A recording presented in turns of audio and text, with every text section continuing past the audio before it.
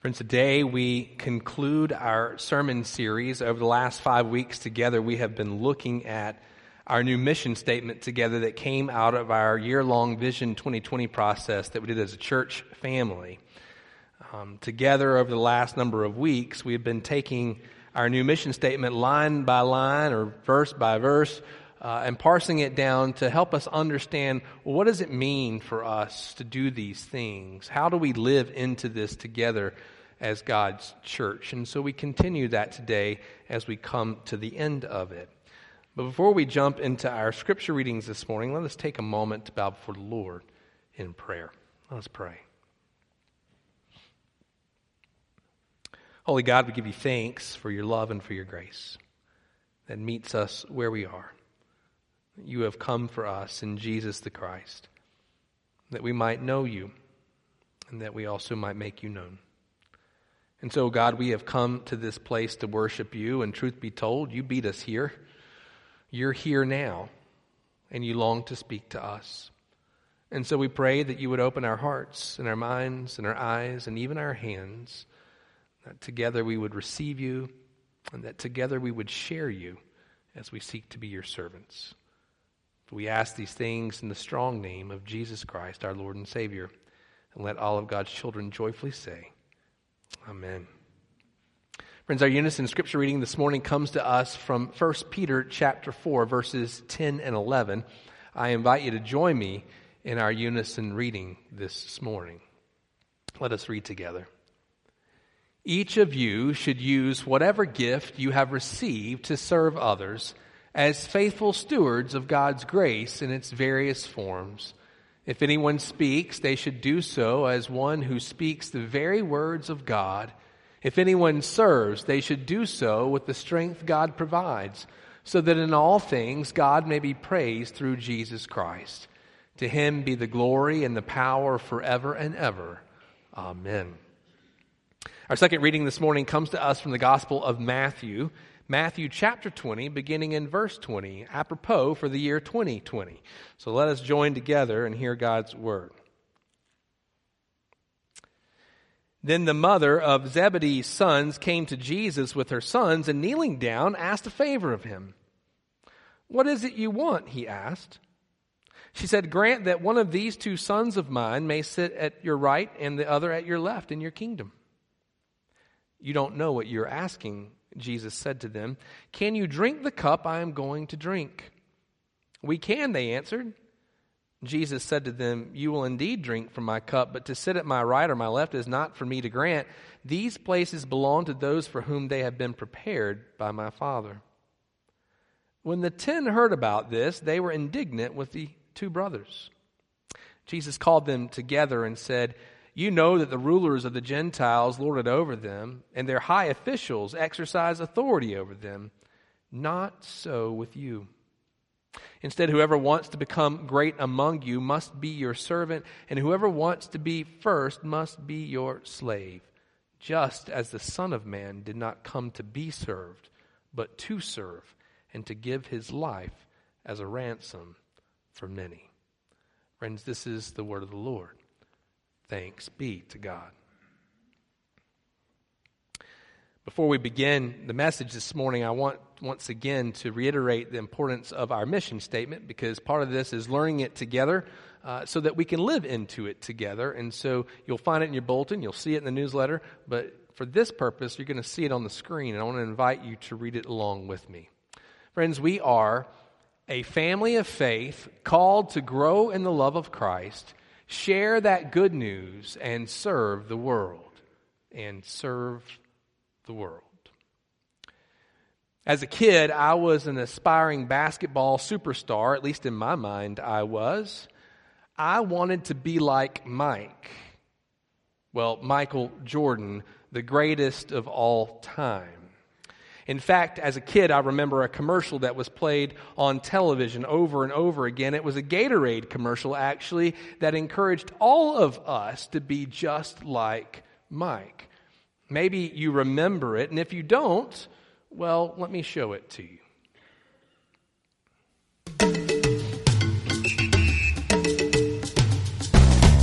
Sometimes I dream that he is me.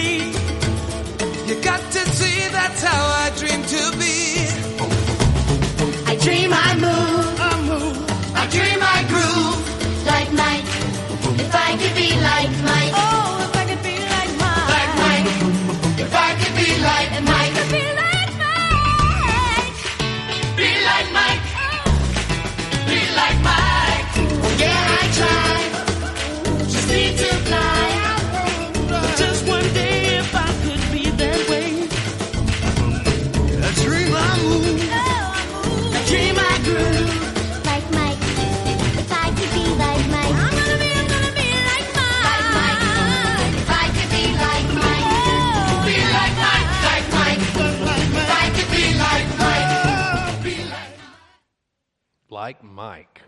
I wanted to be like Mike. Unfortunately, I only was like Mike in the fact that I drank Gatorade.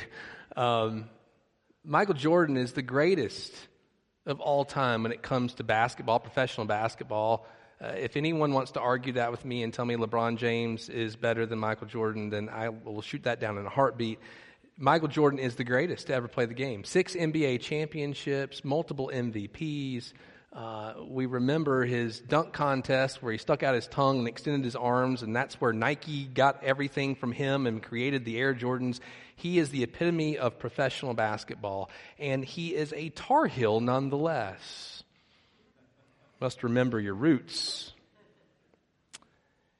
Michael Jordan was crowned the greatest before he ever even retired from the game. I wanted to be like Mike. In fact, I wanted to be better than Michael Jordan. I wanted to achieve greatness like no other, to be the best of the best, and to be enshrined eventually in the NBA Hall of Fame. And as you can see, that didn't work out so well for me. It was the Rolling Stones who said you can't always get what you want. That is true. God called me in a different direction. God shaped my career path by calling me into ministry. And even when I was called into ministry, after I had graduated from college with a Bible and religion degree, I still wanted to be the greatest. I wanted to be the greatest preacher that there ever was. I wanted to be a prolific author, selling lots and lots of books, helping the church. I aspired to be great at what I was doing. Unfortunately, for me, being young and naive, my ambition was more about me than it was about serving God or serving others. I find the truth is that all of us desire greatness. We all want to be successful at something, and we all want in some ways to better ourselves. As we conclude our sermon series today, we come to this last phrase of our mission statement that says, "and serve the world." And it doesn't say anything about achieving greatness, but Jesus does have something to say about that in Matthew's gospel, especially in the text we just read together. Jesus tells us this. "Instead, whoever wants to be great among you must become your servant, and whoever wants to be first must be your slave." You see, our scripture today begins with a loving mother who wants the very best for her 2 sons. I mean, what loving mother or father, for that matter, doesn't want their children to be successful in life? And so she approaches Jesus and bows down before him with a favor to ask of him. And so he says, "Well, what is it that you want?" And she responds by saying, "Grant that one of these 2 sons of mine may sit at your right and the other at your left in your kingdom." She desires special privileges for her sons, an opportunity for James and John to rise above the other 10 disciples and govern in Jesus' coming kingdom. Now, if my mother had ever done such a thing, I would have been embarrassed and upset with her for doing that.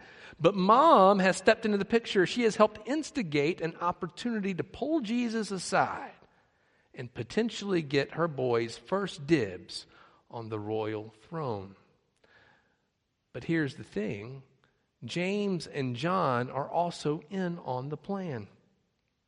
Jesus knows, too, that she doesn't really know what she's truly asking for. If you notice in Matthew's gospel, Jesus responds, and it says, Jesus said to them, Mom, James, and John, "Can you drink the cup I am going to drink?" "We can," they answered. Jesus is right in what he says. They don't know what they are asking of him. You see, just before our text this morning, Jesus tells us in Matthew that he is going to Jerusalem. And on the way to the Jerusalem, he pulled his disciples aside and he began to teach them that the Son of Man would suffer, that he would be arrested, that he would be arrested by the chief priests and the teachers of the law, that he would not only be arrested, but that he would be crucified, that he would die, and that he would rise again on the 3rd day. Yet somehow this message that Jesus has given them, as plainly as he can give them, is not sinking into their heads. They still seem to think that they're going to Jerusalem and that Jesus is going to overthrow the Roman occupiers and establish an earthly kingdom. And when Jesus asked them if they can drink the cup that he's going to drink, they are completely unaware of the extent of his suffering and punishment that he will endure. He's not talking about drinking a royal cup. Rather, he's talking about his impending torture and death. He knows that they too will face a martyr's death, but they're still unaware of what they're asking of him. They desire greatness, not through suffering and service, but in a new status of power that they want Jesus to give them. Well, apparently it didn't take very long for the other 10 disciples to find out what had actually transpired. And when they heard the news about what James and John were trying to do, they became very furious with them. You see, Peter, James, and John were 3 of the 12 disciples that were in an inner circle with Jesus. While Jesus was close to all of his disciples, Peter, James, and John seemed to be the 3 in which he really invested some quite intimate time with them, allowing them to participate in things in his ministry that the others weren't privy to do so. They were with Jesus when he raised a dead girl to life in that room when it happened. They were with Jesus on the Mount of Transfiguration when Jesus' glory shone before them and Moses and Elijah showed up on the scene. They have been able to witness things that the others have not. And now 2 of those 3 are jockeying for position, leaving the other behind and the others behind. Using their mother as a shield to manipulate Jesus for personal gain was seen as a deceitful tactic with no regard for the others. And I wonder, are these disciples mad at James and John for what they requested of Jesus, or because they were smart enough to beat them to the punch? Nonetheless, literally a come to Jesus meeting occurs, which is called by Jesus himself. He says self-centeredness and prideful ambition have no place in the kingdom of heaven. And so he tells them this: you know that the rulers of the Gentiles lord it over them, and their high officials exercise authority over them. Not so with you. Instead, whoever wants to become great among you must be your servant, and whoever wants to be first must be your slave, just as the Son of Man did not come to be served, but to serve and to give his life as a ransom for many. His point is very clear. The Gentiles, those occupiers, they rule with a tyrannical power. They jockey for position, and they create a distinction between the haves and the have-nots. That's the world that the disciples live in. That's what they see on a day-to-day basis, but it is not the way that Jesus has called them to live. Not so with you. In other words, Jesus is saying this must not be the case with you. Instead, he instructs them, whoever wants to be great must be the servant of all. In fact, the Greek word here for servant is diakonos. And in the church, we understand that word to be interpreted as deacon. Deacon. But Jesus is not talking about an office and title in the institutional church. Jesus is talking about service in the form of a table waiter. A table waiter. Now, when I was in college, I used to wait tables during the summertime, and when I was on break, I would come back home here to Boone, and I actually waited tables at a restaurant that's no longer called this, but the Parkway Cafe at Shops on the Parkway in Blowing Rocks. If you ever went to the shops over there, it was the little restaurant that sat right there in the middle next to the bathrooms. You couldn't miss it because if you went to the bathroom, you'd smell the food. And everybody would come in to eat there. And I remember waiting tables, and I remember that waiting tables is really hard because if you've never done it before, those who are in the service business and do this, they don't make minimum wage as you know it. They get paid much less. I probably made $2.50 an hour, so I was completely dependent upon the tips that I received from those whom I served. And I have to tell you, there are some people who can be really difficult to serve. They will run you ragged, and no matter what you do, you cannot please them. There are some who come into the restaurant, and even though you hand them the menu that says, here are the items that you can eat, they like to make up their own menu, saying, can I substitute this for this and this for this? No. And then it's the waiter's fault. Waiting tables is hard. There are many who have no regard for the service that they receive. Some of them are quite messy, leaving stuff all over the table, scattered all over the booth and in the floor for you to clean up. And while it's customary to tip the waiter, there are some who leave barely anything and sometimes nothing at all. In some ways, it's a thankless job. And yet Jesus calls his disciples to be table waiters of one another. And then he takes that a step further, and he says, not just that, you must be slaves of one another. Jesus is turning everything upside down. The world that they know, he completely reverses it and says greatness is not about status, but it's defined by servanthood, which is completely opposite of what the world teaches you to do.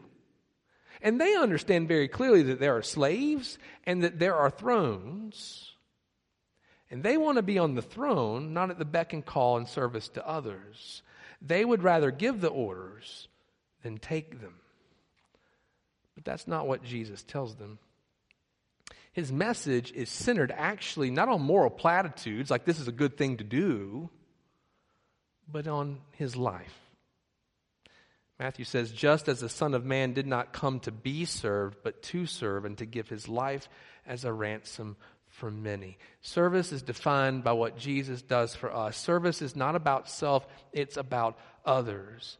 And Jesus comes to us, the Son of God, as a servant, and he was and is always waiting on others.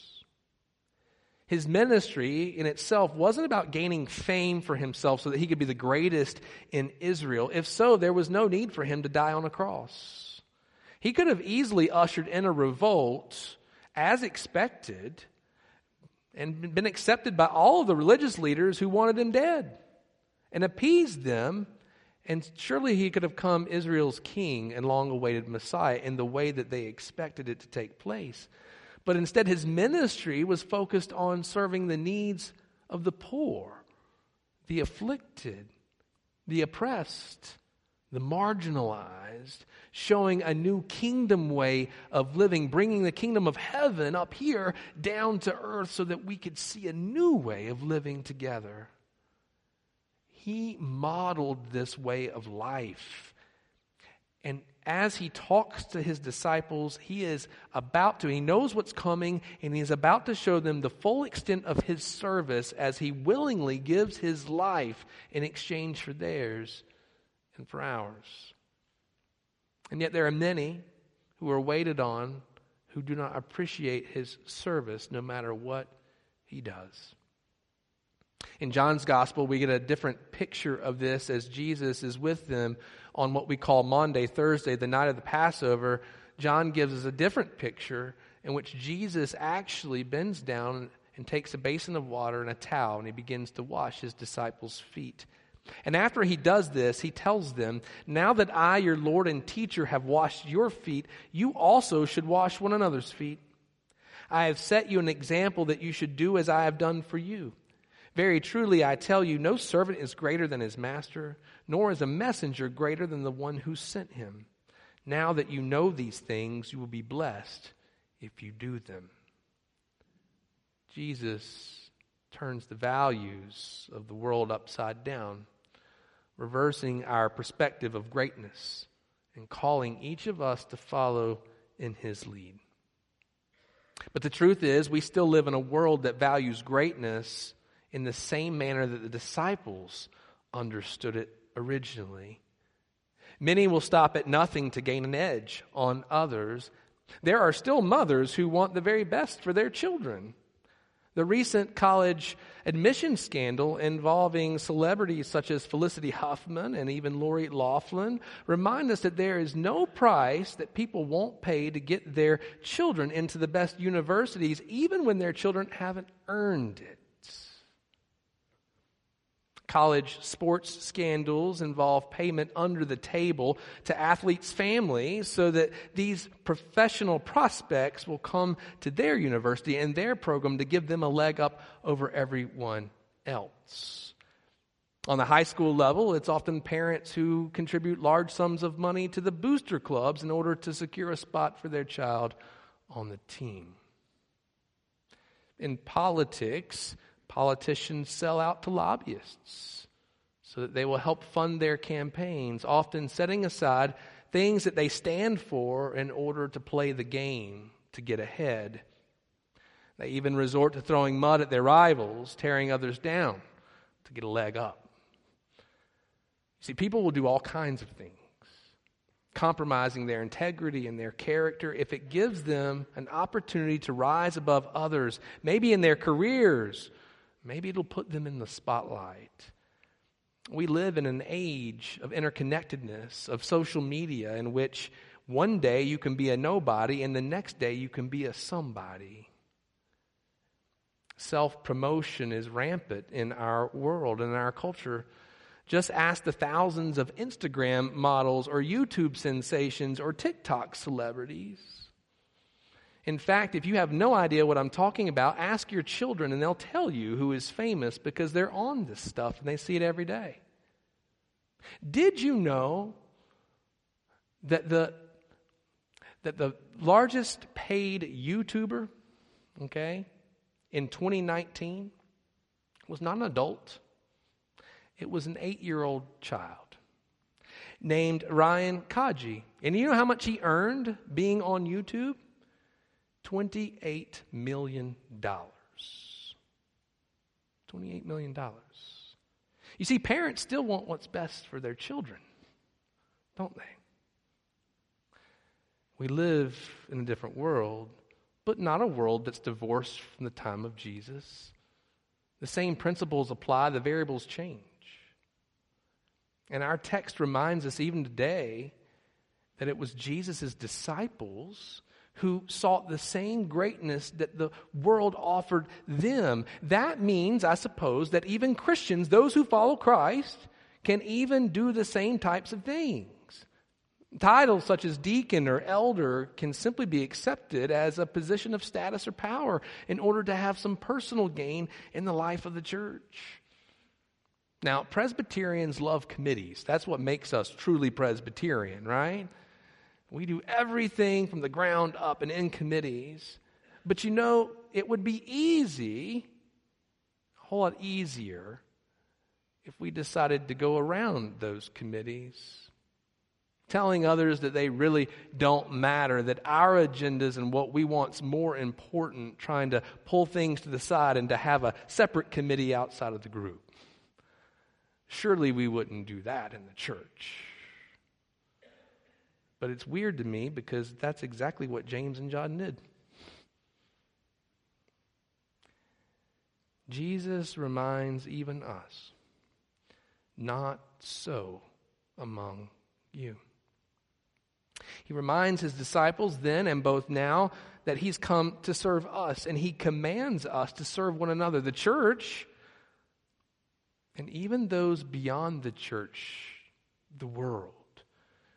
John 3:16 reminds us, for God so loved the world that he gave his only begotten Son. This is the context for us to serve the ones who are easy to love, but also to wait on those who are messy, unappreciative, and who may not even say thank you.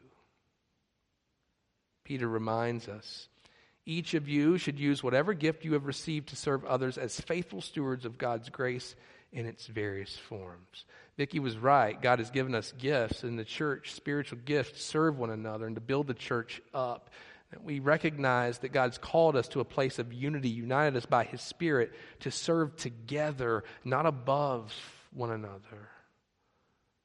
The church of Jesus Christ is not seeking greatness as individuals, but greatness for the glory of God.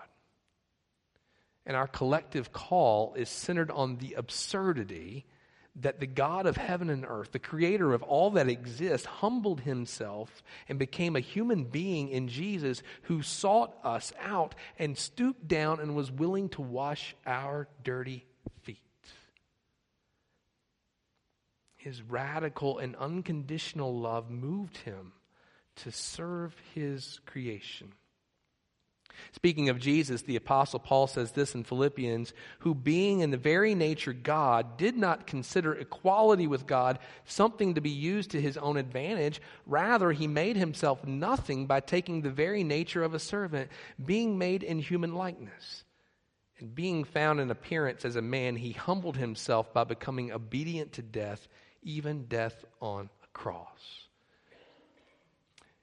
In the Greek, there's a word used for self-emptying here in this passage called kenosis, and literally it means that Jesus emptied himself of his divinity in order to serve us. Jesus refused to use his status, his power, that he could have easily used for his own gain. He didn't seek to get an edge or become great in and of himself. He used it to serve us. You see, I wanted to be like Mike. I wanted to be the greatest of all time. I wanted, in some ways, to be worshiped and idolized, remembered even after I was gone.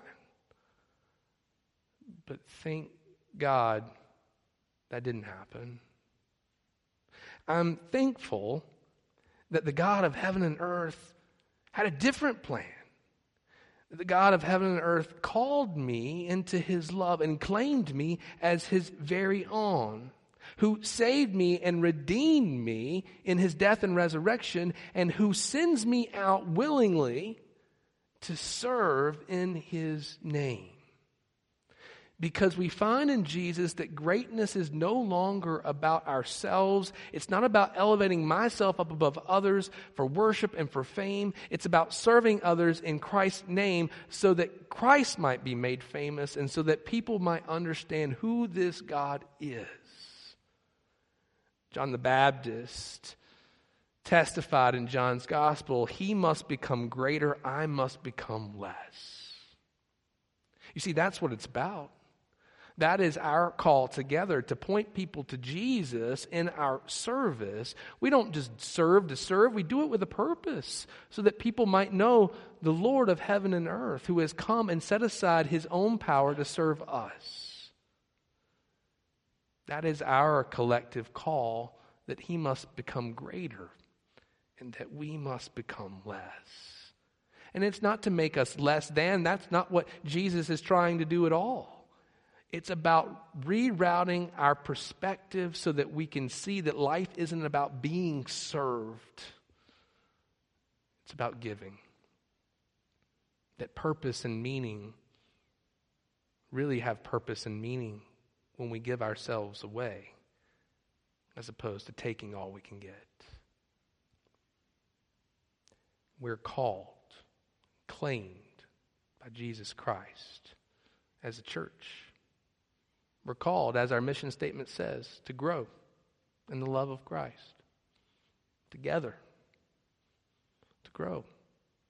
To share the good news that we have received, that we can't earn it. He's gifted it to us. And we're called to serve the world in Christ's name. My prayer for us as a church is that we would do that together.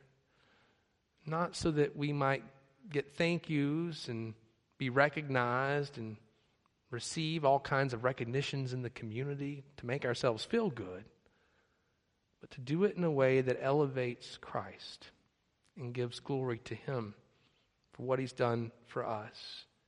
Here in our community, here in this country, and all over the world, as we seek to be faithful together as God's people and God's church.